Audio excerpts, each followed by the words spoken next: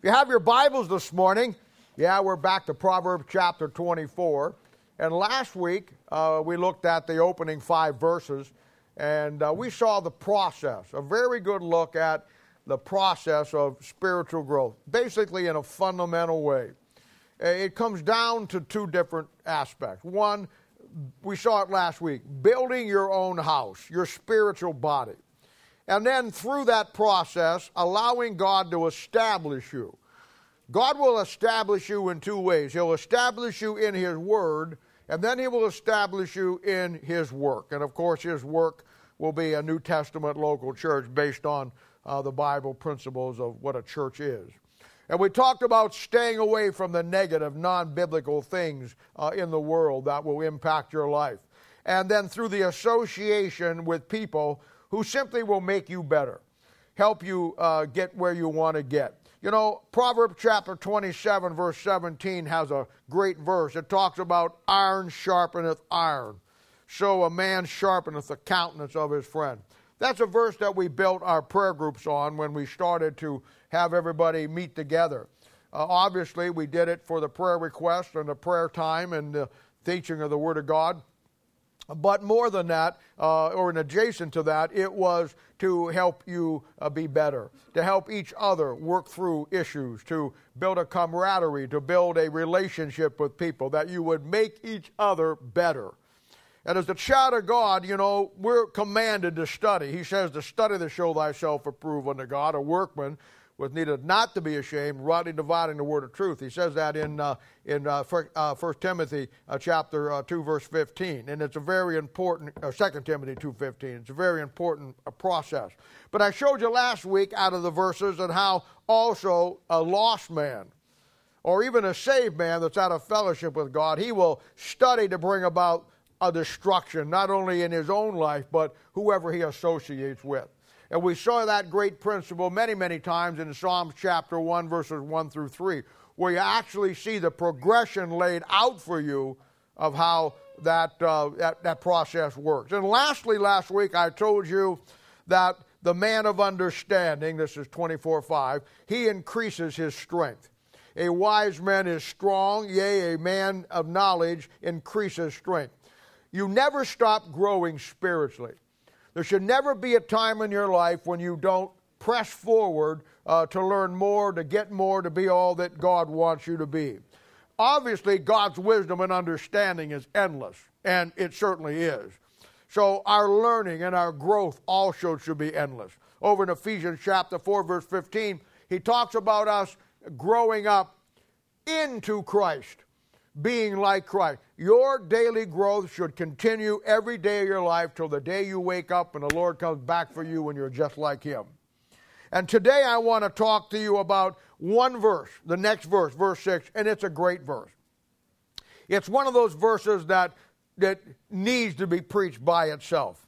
And this verse, along with what we looked at last week, I kind of separated out from the first 5 because it has such a powerful message to it. And it's Proverbs chapter 20, verse 6. And here's what it says. It says, "For by wise counsel thou shalt make thy war, and in a multitude of counselors there is safety." Joe Christensen, would you stand up and ask the blessing on our time today, please? Dear God, thank you for allowing us to come to church safely today and being here to hear your word, God. Give it, Father, to give us what you've laid on his heart to give us this week, Lord, not to just hear it today, but to live it throughout the week. Give it to other people when they need it, Lord. We love you. Thanks for all you do, and thank you for your Son. And he shed blood on Calvary, Lord, so we can all go ahead and believe in you someday. We love you. In Jesus' name we pray. Amen. Now, I've told you many times that New Testament Christianity, or the church, is broken down into 2 concepts. When you want to study the church or what the church is or how you, what it's all about, you start with these 2 concepts. And I've told you many, many times, in fact, we talked about it several times in Institute and also on Sunday morning. But the first one is the church triumphant. And that will be the spiritual body. When you got saved, you were put into the body of Christ. That's Christ's church. That is the spiritual, real church that the Bible talks about. The real church is not a building. It's not something that can be made with hands. The real church of Jesus Christ is a spiritual body that you're put into the moment you get saved. Nobody can touch you in that. Nothing can hurt you in that. You have the victory in Christ Jesus right now this morning in your life based on the church triumphant. And that's why it's called the church triumphant. When you recognize that, when you key into that, that's why you already have the victory. You may lose some battles in life, but I read the last book of the Bible. I want to tell you something. We may lose some battles, but bless God, you're going to win the war. Amen. In fact, the war's already been won. Now, yeah, the church triumphant. The second aspect is the church militant. That's in this local New Testament church. That's you and me slugging out the ministry. That's you and me facing the obstacles of what's out there, that you and I have to stand firm and fight the good fight to get the work done for the Lord Jesus Christ. There's two aspects to it. Now, in the church triumphant, there's only victory. In the church militant, there should be only victory, but unfortunately there's a lot of defeats there. And it's because people won't plug into the church triumphant, and they won't look at things the way that they should. And all down through the Bible, and all down through the history of the church has been portrayed as an army. The church militant. Now I know what I'm about to say and what I've already said is not popular today in most churches. Most churches are conscientious objectors to a spiritual warfare. Most churches, most Christians, and I say this with love in my heart. There's no malice in me. This is just the truth and the facts today. Most Christians couldn't fight a good spiritual warfare if their life depended on it. And it's the fact that the idea of war, the idea of being in a fight, we have such a mamsy-pamsy Christianity today. Men and women with no steel in their backbone, no gravel in their gut. They can't take a stand. They can't lead their families right. How in the world are they going to lead a ministry or a church right?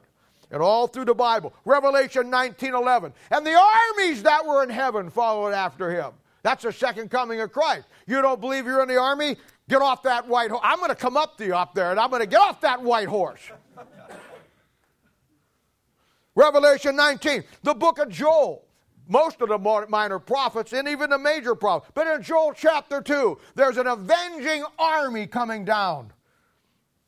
Song of Solomon, chapter 6, verse 4, talks about you and me as the church, as an army with banners coming back. Judges, chapter 5, is an incredible chapter, all through the Bible, And we as soldiers, as the church militant, we have a military structure in Christianity. Hey, I'm sorry that the church you go to, I'm sorry that you have been raised in a Christianity that didn't tell you that. I mean, the very songs in our hymnal, the old songs they used to sing, are all military songs. Hold the fort, for I am coming.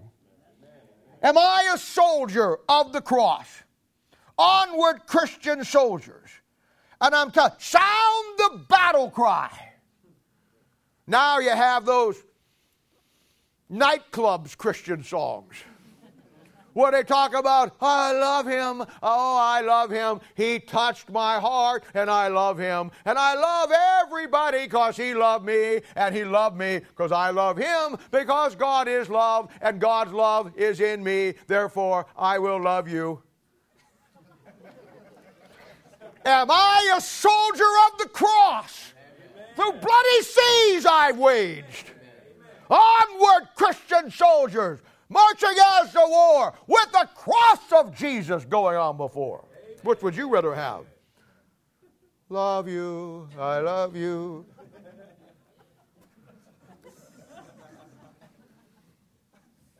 We have a captain. You know that? Bible says in Hebrews chapter 2, verse 10, that Jesus Christ is the captain of my salvation. He's my captain. We're told in 2 Timothy chapter 2, verse 4, that he has chosen you and me, if you're saved this morning, to be a soldier for Jesus Christ. And he tells us in 2 Timothy chapter 2, verse 3, that because we have been chosen to be a soldier, that we as a soldier need to endure a hardness as a good soldier of Jesus Christ. And he says in 1 Timothy chapter 1, verse 18 that I'm to war a good warfare. Years ago, back in the 1800s, when William Booth, who was a general, William Booth started an organization called the Salvation Army. And back in the day, it was a military Christian church militant formation. They all wore uniforms, and they had ranks in there. And he took the concept of the church militant to the extreme. And for a long time, they were an army. They marched in parades with big banners with crosses on them and told the story of Christ. They stood on the street corner and played their instruments down in the sections of town where the derelicts were, wherever the lost was. If William Booth came back today and walked through the first church in the Salvation Army, he'd have a heart attack before he got past the first ashtray. It's a mess today. It's a rabble.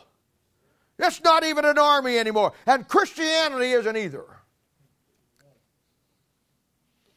Now, I've been around soldiers all my life. Military men have a very unique quality about them. And we gravitate in this church to men who are military or military-minded, and women too.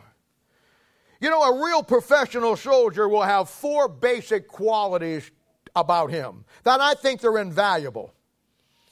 The first quality that we'll have is one of self-discipline. He'll be self-motivated. We talk about courage. We talk about being strong and courageous. You know where courage comes from? Courage starts with your self-discipline. Courage starts with you disciplining your emotions so that when something comes into your life that would scare the average person, you stand up to it, and you stand because you've got the courage. And the self-discipline and the self-motivation is what gets you through. I'll tell you something else they've got, the second quality. It's the mindset of self-sacrifice. They realize that a real soldier, now I know you got soldiers that don't want to be in and all that. When I was in, you had the Vietnam War, and half the guys wanted to get out, you know, and they hated it, and people were going to Canada. I'm not talking about guys like that. I'm talking about real soldiers. They understand the concept of self-sacrifice. A real soldier will know that his life, in the grand scheme of war, he's expendable. But he'll understand that the way he may be expendable, the mission never will be. They'll take the idea that, and that doesn't mean you foolishly give your life, do something stupid to get killed. We always follow the philosophy that wars are not won by you giving your life for your country. Wars are won by you making the other guy give his life for his. But it took a self-discipline. And then it took the third thing, a strict adherence to the chain of command. In the military, you lead from the top down. Good leadership is a must. You have good leaders, you'll have a good squad, or you have a good platoon, or you have a good company. You get a bad leader, and you'll get a lot of guys killed. The greatest chapter in the Bible on principles of leadership is found in Exodus chapter 32. It is without a doubt the definitive, paramount chapter in the Bible on training leaders. And I'm always looking to train leaders. I see people in my church, people that I meet. I'll comb every aisle, every chair, looking for anybody who has a speck of ability to be a leader. If you can take your dog out and lead him to go to the bathroom and bring him back safely, I'm interested in you. I have something to work with. Building leaders is what I do. Building leaders is what I understand. And building leadership is an art form. And I learned it not because I'm so brilliant or bright or intelligent. I learned it because in my life I associated with great leaders. And the fourth thing he has is honor. He lives by a code of honor.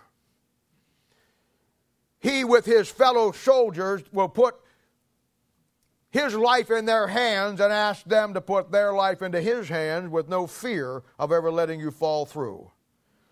one of the great military organizations of the past, their motto was, "My honor is loyalty." And as God's people, I'm telling you, these are the same four qualities that will make you a great soldier for Jesus Christ. I have a job to do for the Lord. God saved me for a purpose. And I know what that job is, and I know what that purpose is, and I know how to do it. And I also know to do what I want to accomplish in my life, in the church that God has provided for me, and the mission that God has given me. I know, I understand fully and completely. I get it. It takes a certain kind of person to do the job that I want done. I've said this many times. This church is not for everybody. I've made no bones about that. And I understand that. I totally get it.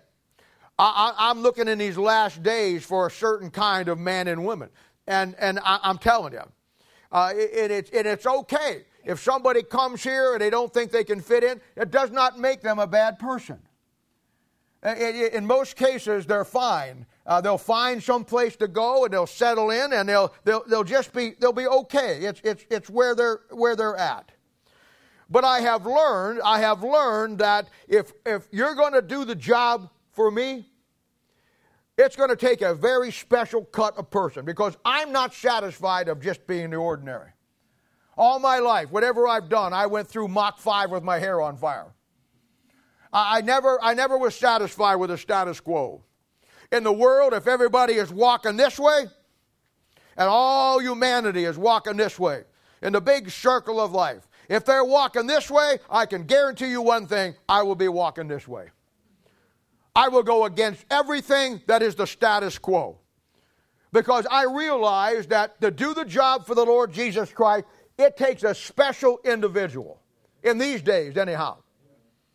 I mean, it's just that simple. It's a thing where, we are no different, or we shouldn't be, from the way they train the elite. The Special Forces, the Rangers, or the SEALs, or the British SAS, or the Marine Recons. I mean, you'll get 200 guys to try out, and maybe only 20 or 30 of them will make it.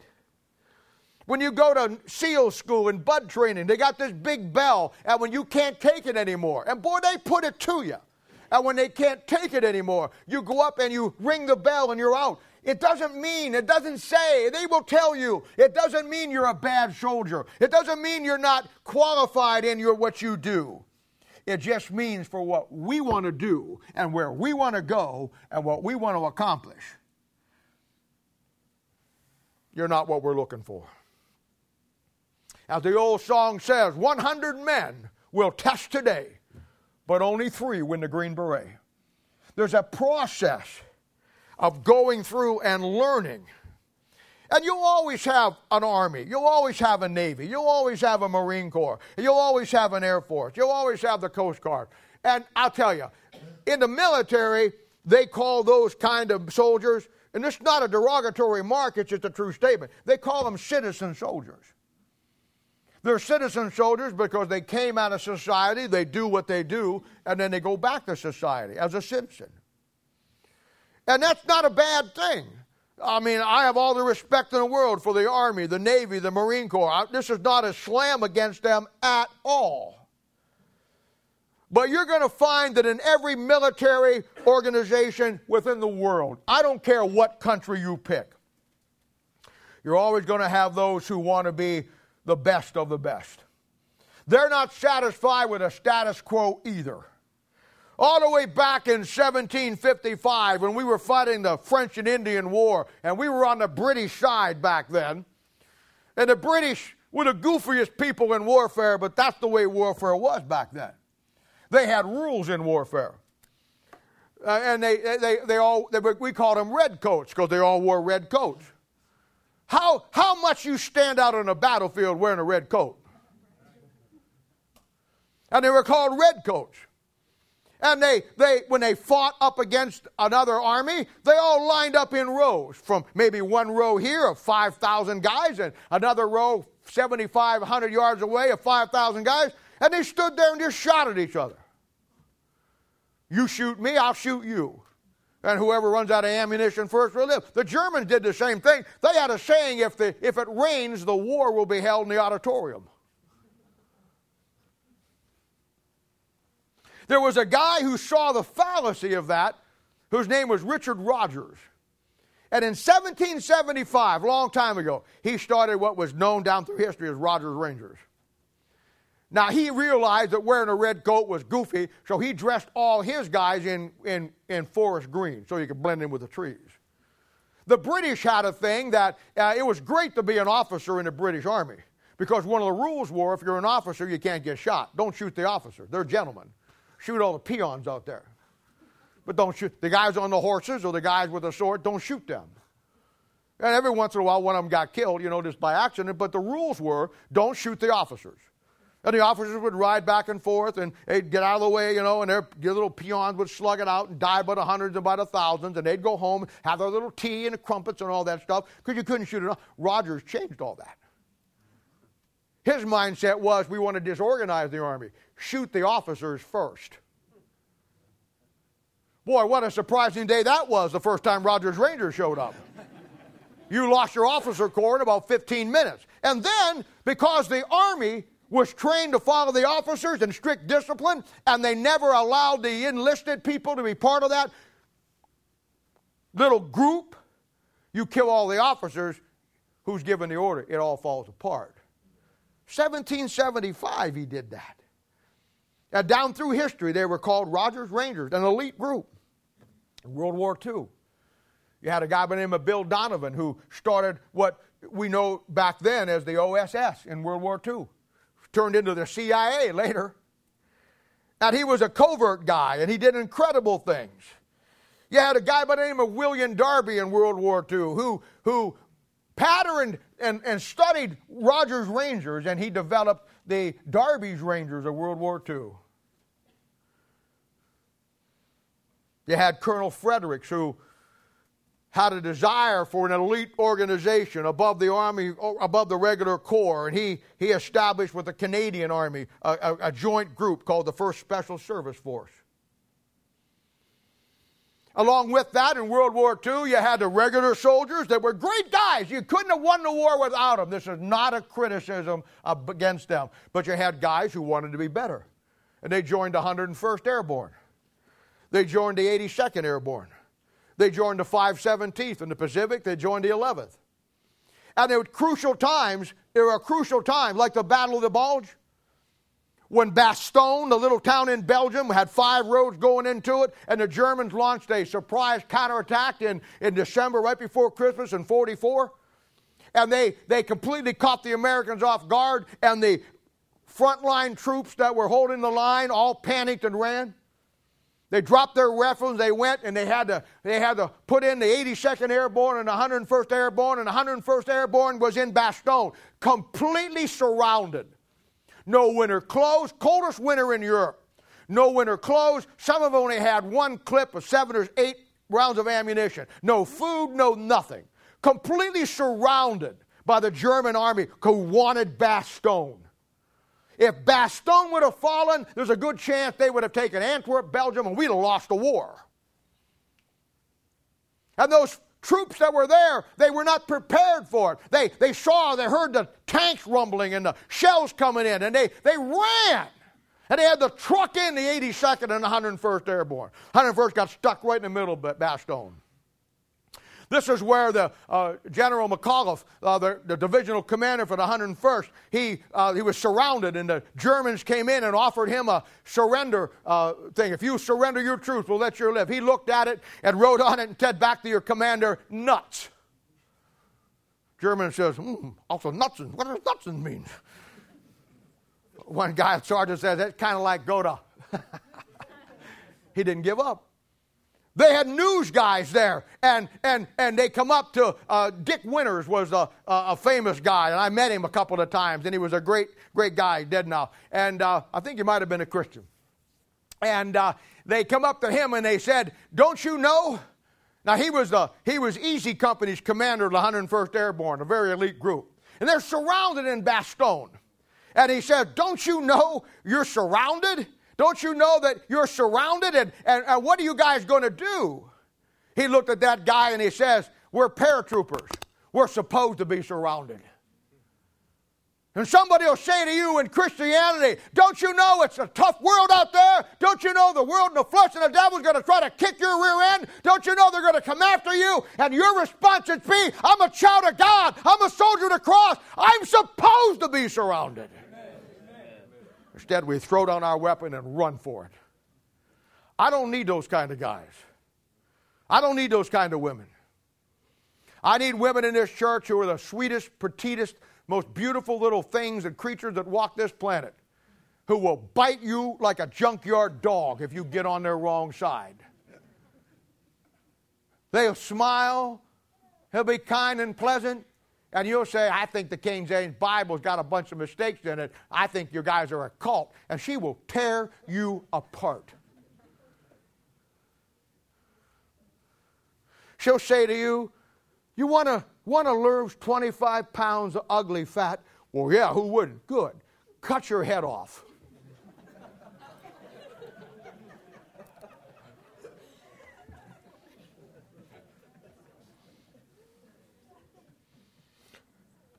Back in the 80s and the 90s, they had what they called in the 82nd Airborne a rapid deployment battalion. A battalion's 400 to 600 guys, depending on your strength.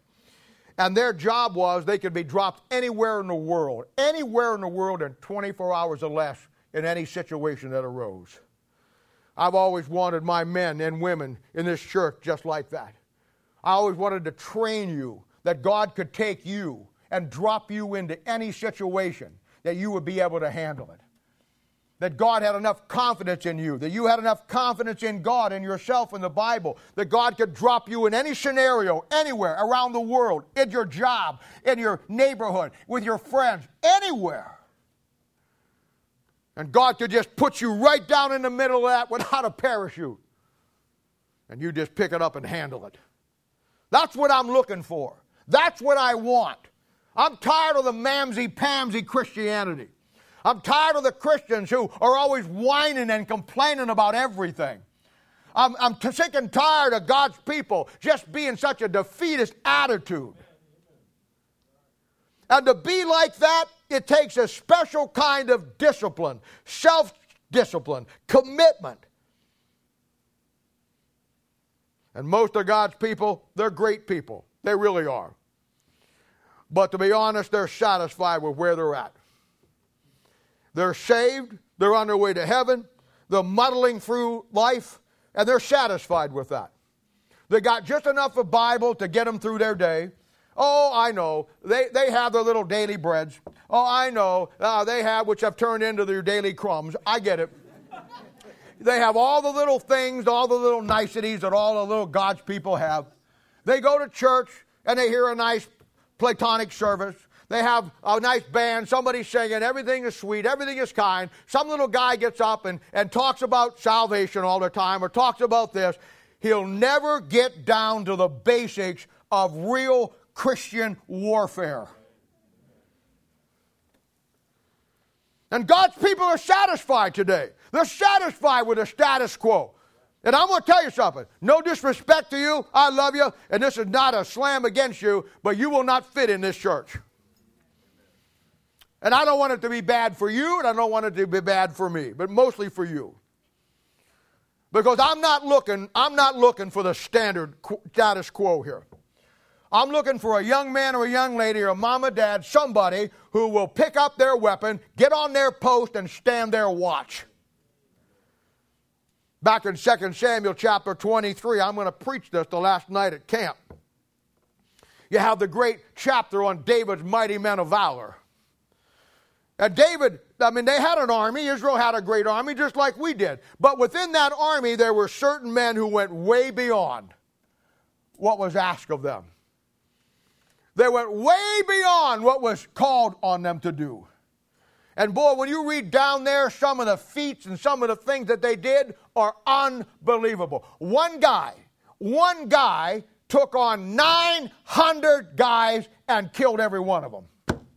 Now, I know what the scholars say. The scribe made an error, was bleary-eyed that night, and took 9 and added a couple zeros to it. No. One guy with the power of God took on 900 guys and defeated them. And there will be times in your Christian life when the odds will be 900 to 1. And whether you stand or not, whatever you stand or whatever you do will depend on the self-discipline you've allowed God to build into you to be a good soldier, to do a hardness of Jesus Christ.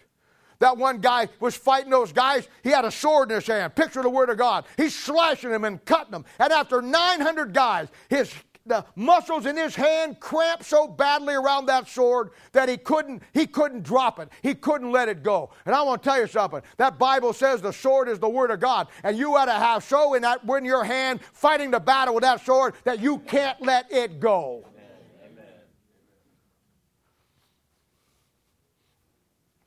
You may not like this. You may not think this is good advice, but the greatest advice for you to stay in that book and stay close to God is to get into a good fight spiritually with somebody with the Word of God. Because when you don't fight, you get passive. You just take things in stride. You start on television. You don't watch war movies anymore. You watch the Hallmark Channel. You watch the Sound of Music.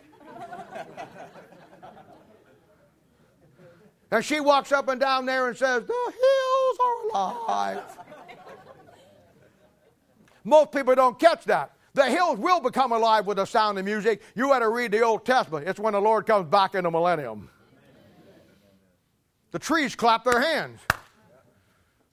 You say, "I didn't know trees had hands." Why? They got limbs. Like I preached one time, and I preached on hell, and I said there'd be wailing and weeping and gnashing of teeth down in Alabama, someplace, or Kentucky. An old lady came up afterwards. She didn't have any, her teeth, she had just gums, you know what I'm saying? And she's out. You know how your mouth caves in around that, you know, and all things? And she lost her teeth a long time ago, you can tell. You know, I was thought, "Oh, I hope she don't want to kiss me." She came out and she said, "Preacher, I heard your message. You said gnashing of teeth." I don't have any teeth. I said, "Madam, teeth will be provided."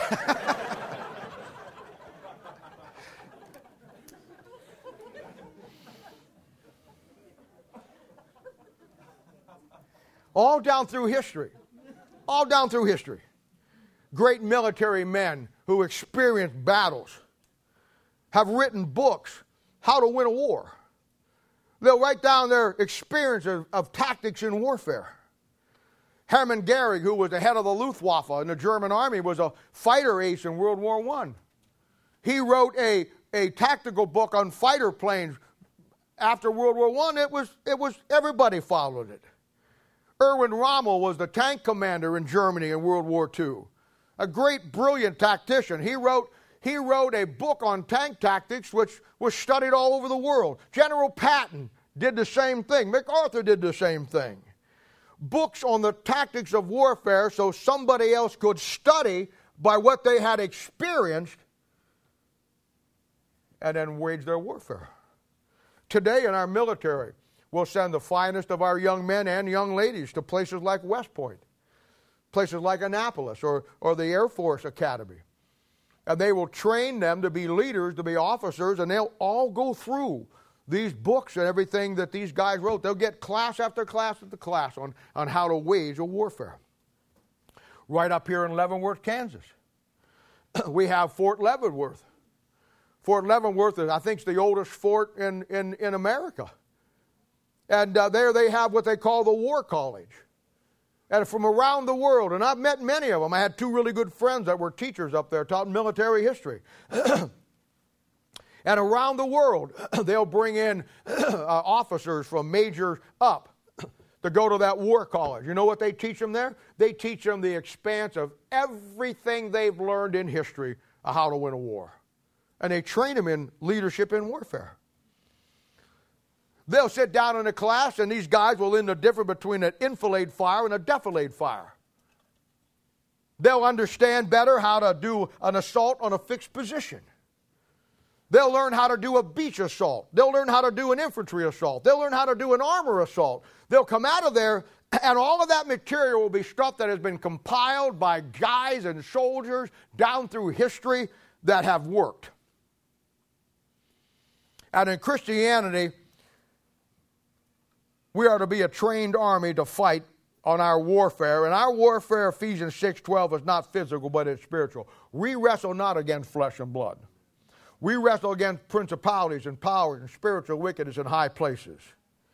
And one of the disastrous mistakes that churches and pastors make today is never learning the great principle and training people that God will never send green troops into combat. And we as pastors and we as churches get them in, get them saved, sprinkle a little Bible on them, and then throw them right back into the lions and then wonder why they don't make it. It's hard for a soldier to fight without a weapon. A weapon by his side and a weapon that he is trained to use. And the very pastors who were called to train young men and young women with a sword of the Spirit, the Word of God, have taken that weapon and replaced it, that sword, and replaced it with a butter knife. They've taken the King James Bible, the sword of the Spirit, Ephesians chapter 6, verse 17, took it out of their hands and then replaced it and issued them a butter knife. And now they're supposed to go out against the world, the flesh, and the devil, not with a sword, but a butter knife. I guarantee you the guy back there, David might have been of our, not fared quite as well giving up the sword and picking up his butter knife from lunch. And I want to tell you something. A soldier, any soldier, is worthless without his weapon. You learn to eat with it. You sleep with it. You never leave it you always have it by your side. You know it inside and out. And Christianity today, just as military, is worthless with a bunch of God's people who have no weapon and don't know how to use it if they have it. One of my favorite passages in the Bible is found back in 1 Samuel chapter 13. And I have a message I preach on it. I've never really preached it to you guys. I haven't preached it for years. But it's simply called No Smith in Israel. And what Saul did, who is a terrible king, and a coward, by the way, picture of most pastors today, he takes the blacksmiths that made all the swords for the Israel's armies, and he put them out of business. He wouldn't allow them to make any more swords. And then he took the contract for making swords from the Israelite blacksmith and gave it to the unsaved, uncircumcised Philistine blacksmiths. Now, the Philistines were the enemy of God, and they wanted to take over God's people in Israel. So it was a brilliant move for them, for Saul, the rotten pastor, to take the sword right out of the hands of the people and turn it over to the world system, the Philistines. It's a lot like today taking the King James Bible that is God-made out of your hand and then replace it with a man-made piece of junk like an NIV, an ASV, and expect you to fight the battle. And you know what? When the Philistines come down, they didn't have anything to fight with. You know what the Bible says they had to fight with? Gardening tools. And they got defeated. And most pastors today, most churches today, they train their people with gardening tools. It's great if you want nice rosebuds. Well, we don't live in a rosebud Christianity, at least I don't. At Ephesians chapter 6, verses 10 through 18, he tells you about 7 pieces of armor that he has. And it's offensive and defensive, because all warfare is offensive and defensive. And he says, take unto you the whole armor of God. And he said that you may be able to stand. That's not enough. And done everything and all to stand. And then he says, stand therefore. And when he comes down through that 7 pieces of Christian warfare, you'll find that 4 of them cover the 4 vital areas of your life as a Christian. In 6:17, he talked about the helmet of salvation. That covers your head. You got to get your thinking right. In Ephesians chapter 6:15, he talks about the feet shod with the preparation of the gospel of peace. That's your feet. You got to get your walk right. Then he says in 6:16, take the shield of faith. to quench all the fiery darts. You got to get your emotions squared away. You got to keep those fiery darts from penetrating inside your body. And the last one, 6:14, is the breastplate of righteousness. That covers your heart, that you always love the Lord thy God with all of your heart, with all your mind, and all of your soul.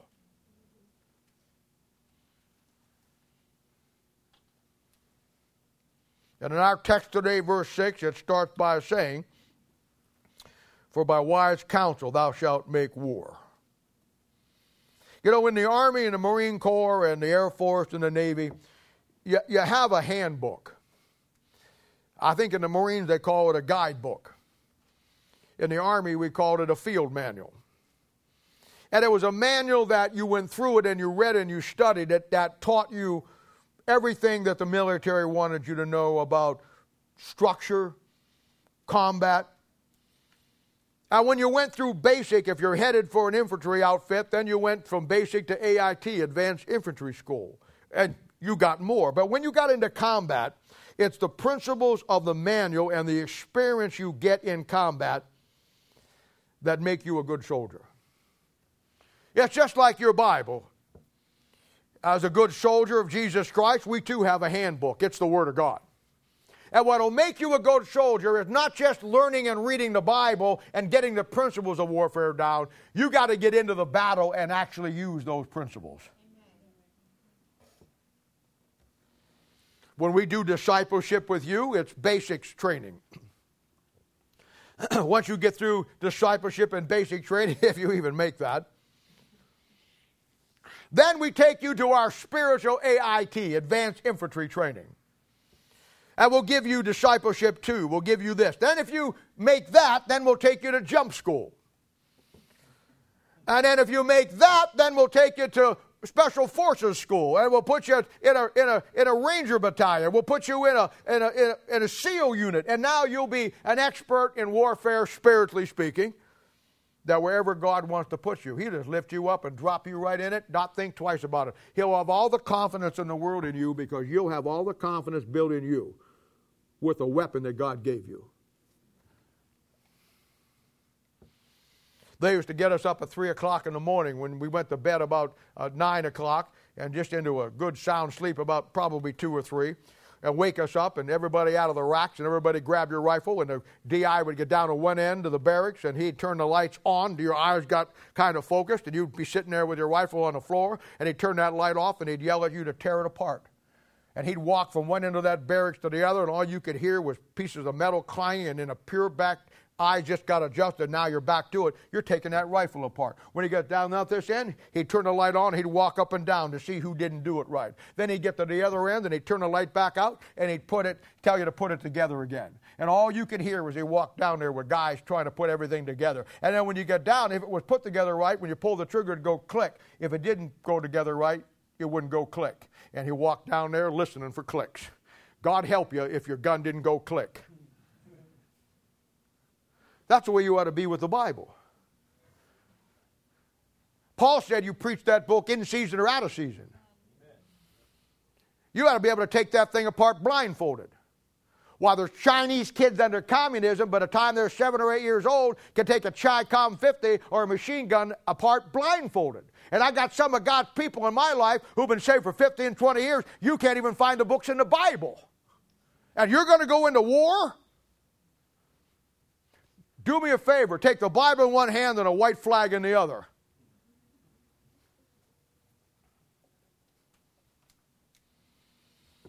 My Bible is my wise counsel to make war as a Christian in this spiritual warfare. It's my guidebook. It's my field manual. When the Bible says I'm to make war by wise counsel, that's what he's talking about. And the Old Testament is just filled with it.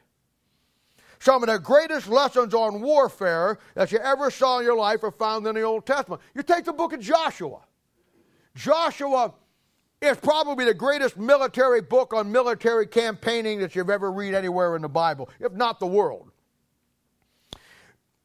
Joshua, when he goes into the land, makes a brilliant move, which is taught today. He divides the country.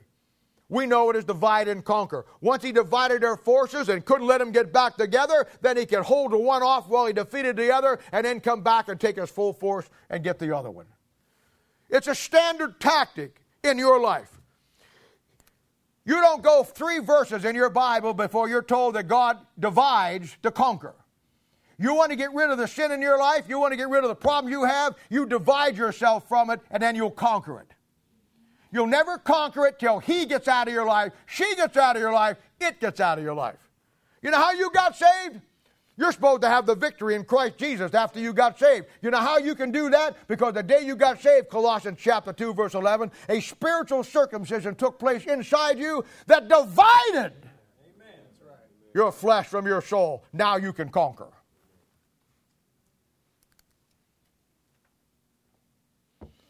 In the book of Joshua, they fight 3 major campaigns. Incredible.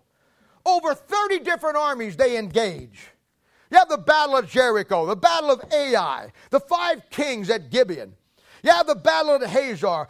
And in chapter 12, he lists the victory over 31 kingdoms that they have defeated. Incredible.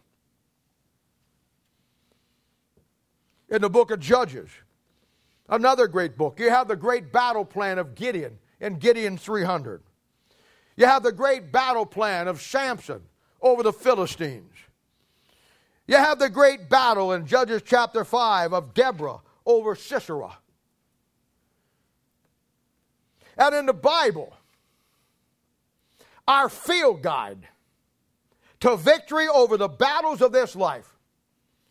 Because I'm here to tell you this morning that some of you are going to get defeated in this warfare. Some of you already have. Some of you have already let the world creep in and it's already doing its damage. And you know what? Right now this morning, you can't stand for anything.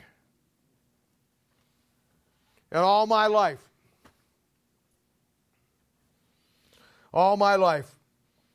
I've watched God's people succumb to the battle. Never using the handbook.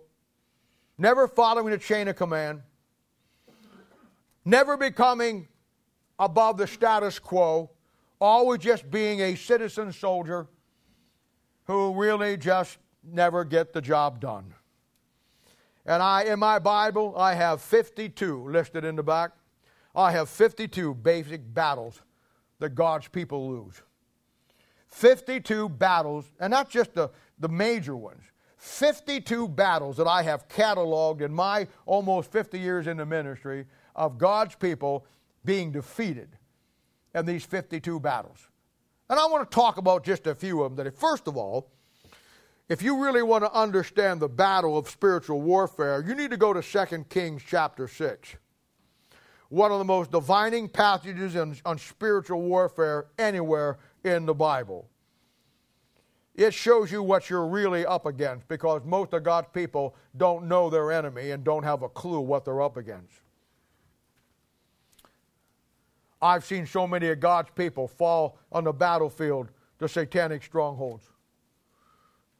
I've seen addictions come into their life. I've seen the world come into their life in a form of a boyfriend or a girlfriend that they get just as addicted to as they do drugs or alcohol. I've seen a young gal or young guy start to get on fire for God and do what needs to be done, and then that stronghold comes into his life. And let me just tell you, a stronghold will be anything in your life that you put above what God has given you in the Word of God. And I've seen him fall in the battlefield to a stronghold. And yet my handbook, 2 Samuel chapter 5, verse 6, tells you how to get the victory over that stronghold. Because by wise counsel you make war. I've seen so many of God's people fall on the battlefield of depression. Proverbs 25:28 says, "He that hath no rule over his own spirit like a city broken down without walls." The number one issue of God's people today is depression.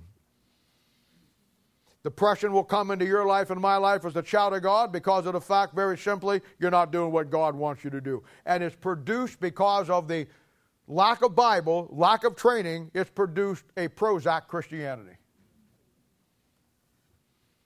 And John chapter 8, verse 9 will tell you why Prozac Christianity will never work. I've known a young man one time who was as goofy as could be, and I always wondered out why he was so goofy.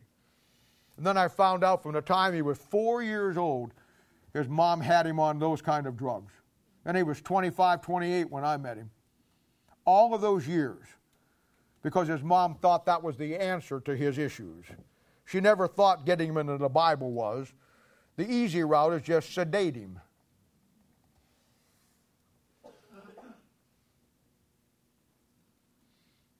You want the answer to depression? You want to get into the manual and find out the good counsel? 1 Kings 18.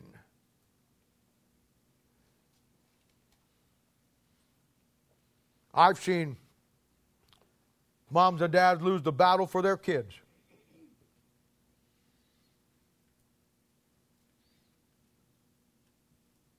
You want the model for that in the Bible, in the handbook? Judges chapter 11. Go study Jephthah.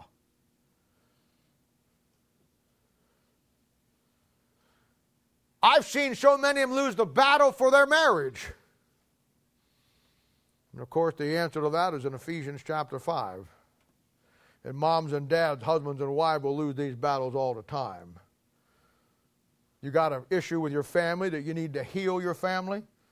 Well, go to the handbook in Luke chapter 8, verse 37, one of the greatest single principles anywhere in the Bible, how to heal your family if you're the one that's hurt them. I've seen them lose the battle for their health. Most churches have wellness groups. They'll have groups that you can go in because you have some ailment or whatever, and you sit around and whatever you do in a wellness group, hopefully you get well.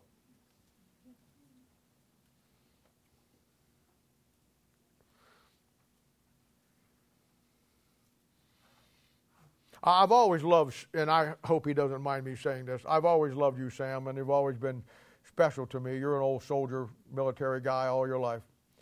And Sam got terminal cancer. And he's going through some really tough times in his life right now. Sam, I'll never forget the Bible study when we told everybody, you and I had known about it and a few other people.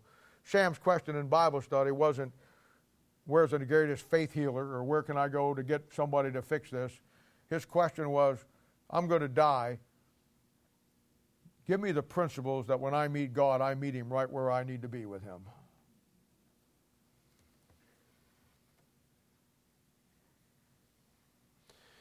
You know, understanding sickness in your life, the Bible tells you 3 reasons why we have a sickness. The book of Job is the greatest book in the Bible that shows you why that as a child of God you need to take Sam's position instead of a whiny position that so many other ones take. Why me, Lord? Why not you? Why not me? After all he did on the cross for me and for you and the agony he went through, and you're going to go plain because you got to go through some little trial in your life that you can't handle? What planet do you live on? Well, you just don't understand. No, the problem is I understand too well. Job lost in 7 days what none of us will lose in a lifetime.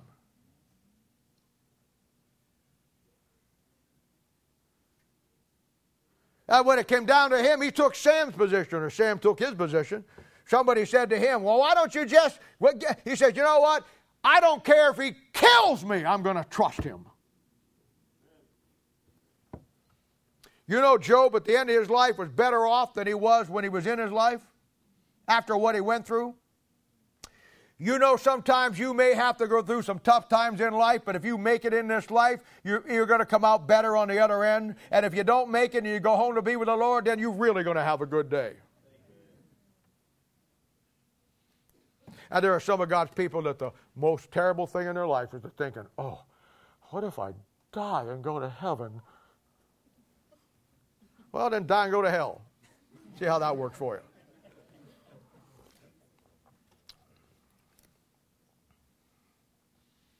We lose battle after battle after battle. We lose the battle many times of jealousy or envy. Check out David and Saul. We lose the battle of deceitfulness. Study the life of Jacob. Study the Gibeon principle in Joshua 9:14. It's all in the handbook.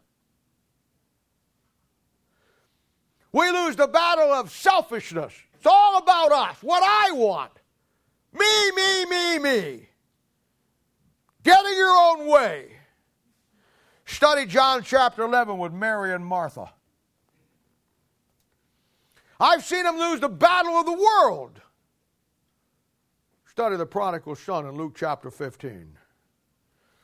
I've seen them lose the battle and turn bitter. Get bitter at God, get bitter at people, get bitter at the ministry, get bitter at the church. Hebrews chapter 12 verse 15 tells you there's a root cause for your bitterness. And when you go down through that chapter, you'll find the 8 absolute principles on battling bitterness. It's in the handbook.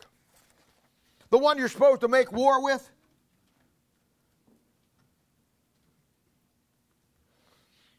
And then there's the battle. Boy, this one's a real killer. Then there's the battle, and boy, this is a battle that most God's people fail. The battle of making right decisions in life.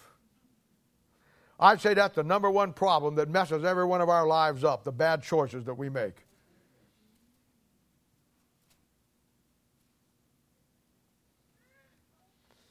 You want to study that? Study Gideon over there in Judges chapter 6, 7, and 8. Putting out the fleece, how stupid that was. Go back to Proverbs chapter 3, verse 5 and 6.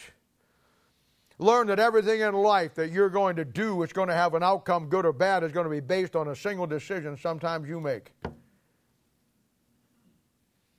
I've seen them lose the battle of life in the valleys that they have to face going through the struggles.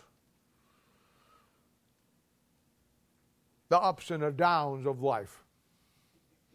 I've learned from 1 Kings chapter 20, verse 28, that I don't allow ups and downs in my life. I just keep everything even. I don't have any ups, I don't have any downs. Everything is just even. That's in the handbook. I've seen them lose the battle for temptation. See Samson, Judges chapter 14.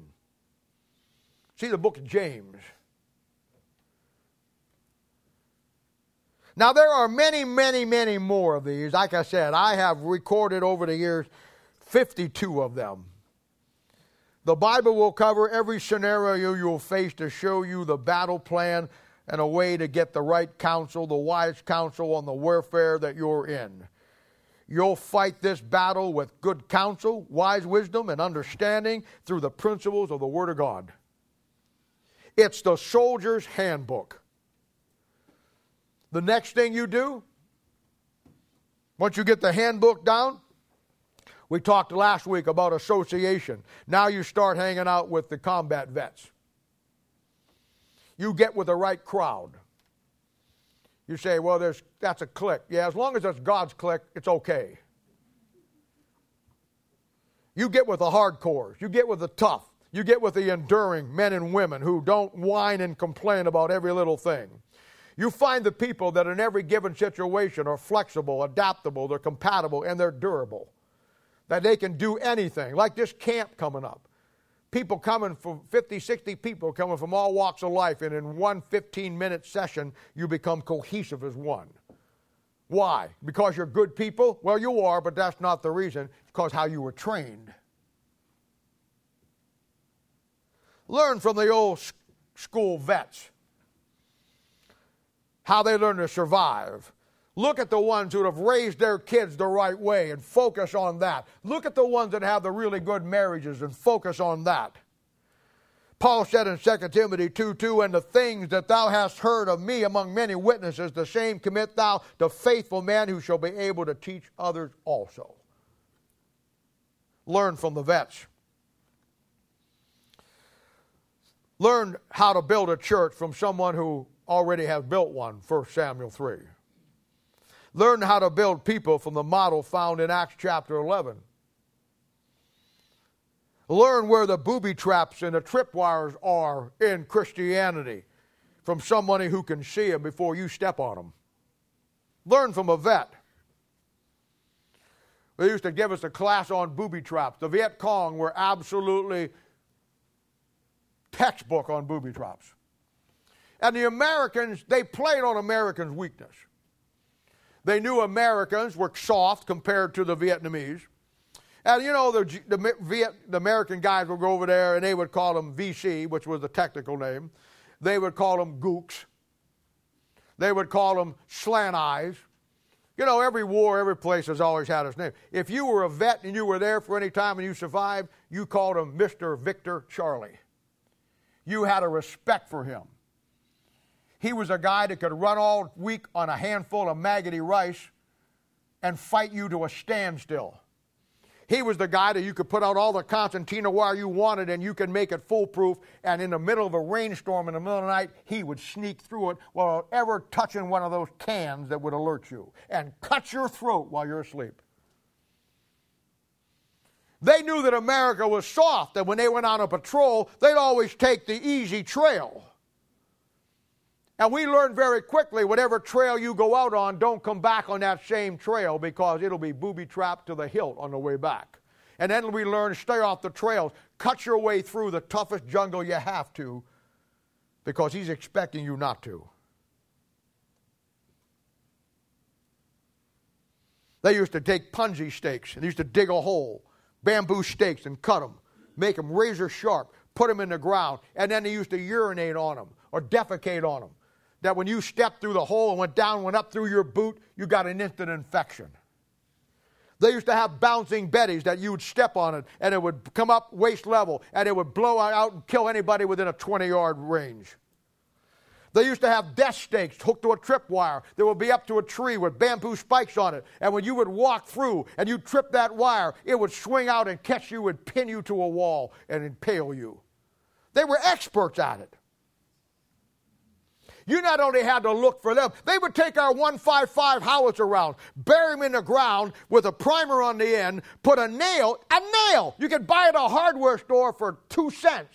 Put a nail through a pine board, put it on there, cover it up, and when you stepped on it, it pumped that primer and killed everybody within a 200-yard range. And I'm telling you, there's just as many booby traps in Christianity.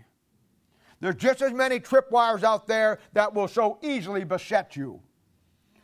The devil wants to make sure that he shuts your walk down so it's in the darkness of this world, and he's got booby traps all over the place, and the only way you can see him is to turn the light on, and that'll be the light from the Word of God. Your manual, your handbook.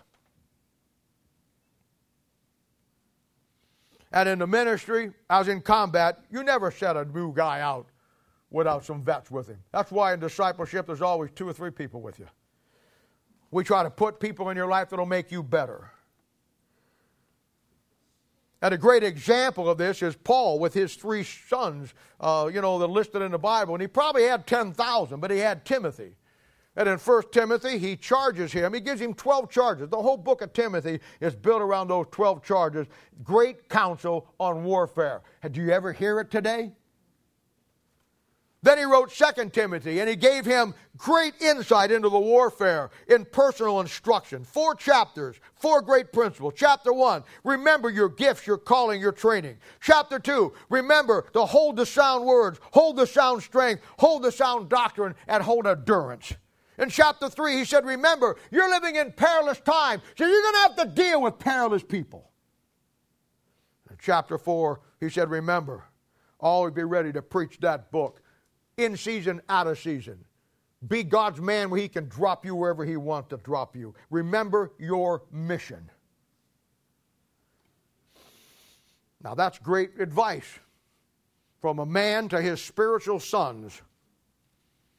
And yet it's never taught today.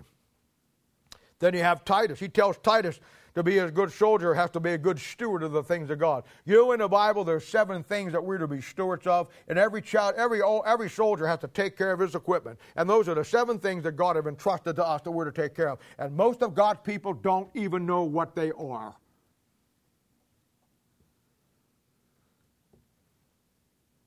In Philemon. Now, in Philemon, he's got the example of a runaway slave, which his name is Onesimus. And he tells Onesimus, who Paul wins to Christ, they're in prison together or jail together, and Paul wins him to Christ, and this guy tells him the story how he ran away from his master, and Paul says, who's your master? He says, Philemon. He says, man, that's one of my boys who started a church. He's my son in the Lord. You know what Paul does? He writes a letter, Philemon, to send back to Philemon on Onesimus' behalf in his hand, to say, you know what, this guy got saved, and he understands now what real freedom is in Christ Jesus. And he now understands, and he has a whole new set of principles to live with. So I'm asking you to take him back in without punishing him. Allow him to come back in because he understands now that as a Christian, here it comes, there is an absolute chain of command we must follow.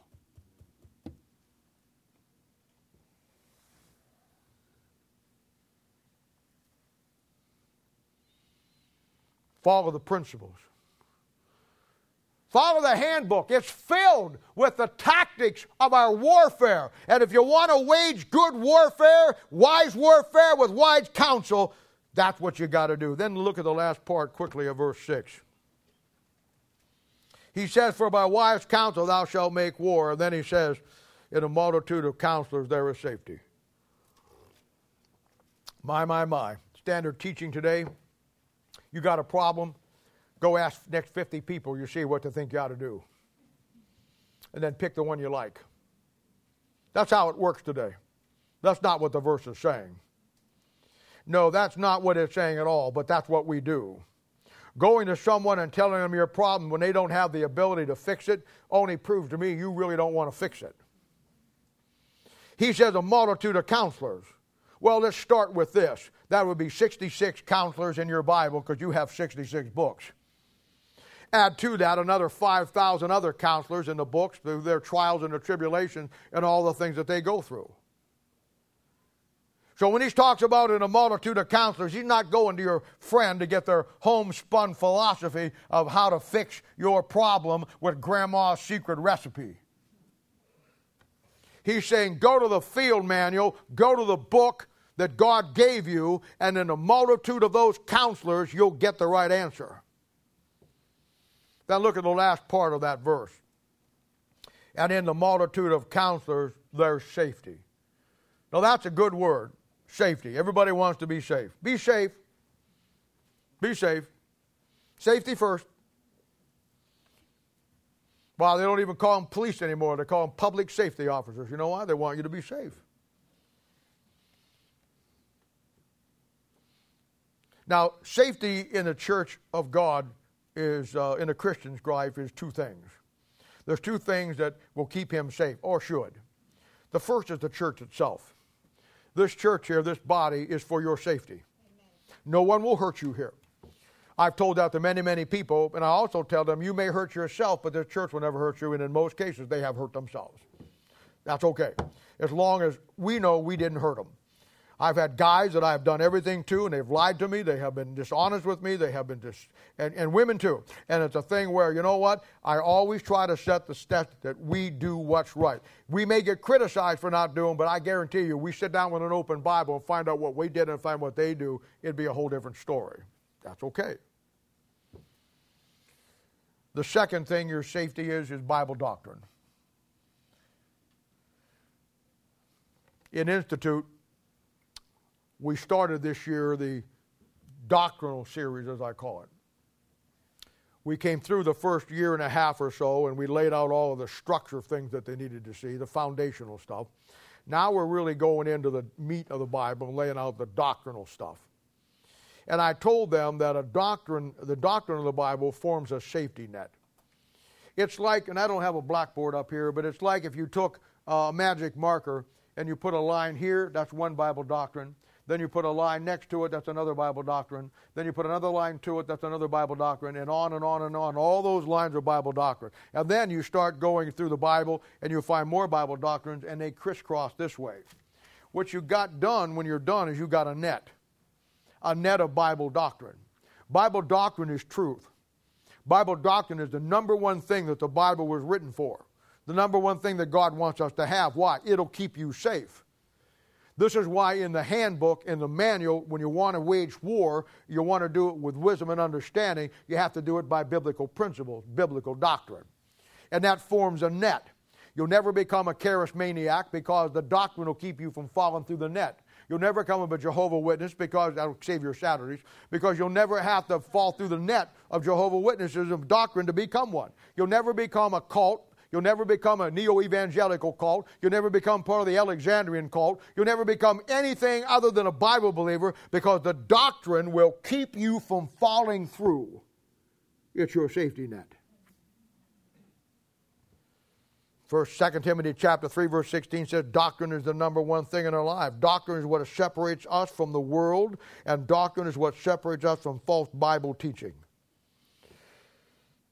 For the devil to defeat Christianity and do what he's done and taken his army and turned it into a defeated rabble, he had to do two things. First of all, he had to get rid of the field manual, which he did. And when he got rid of the field manual, he got rid of the doctrine.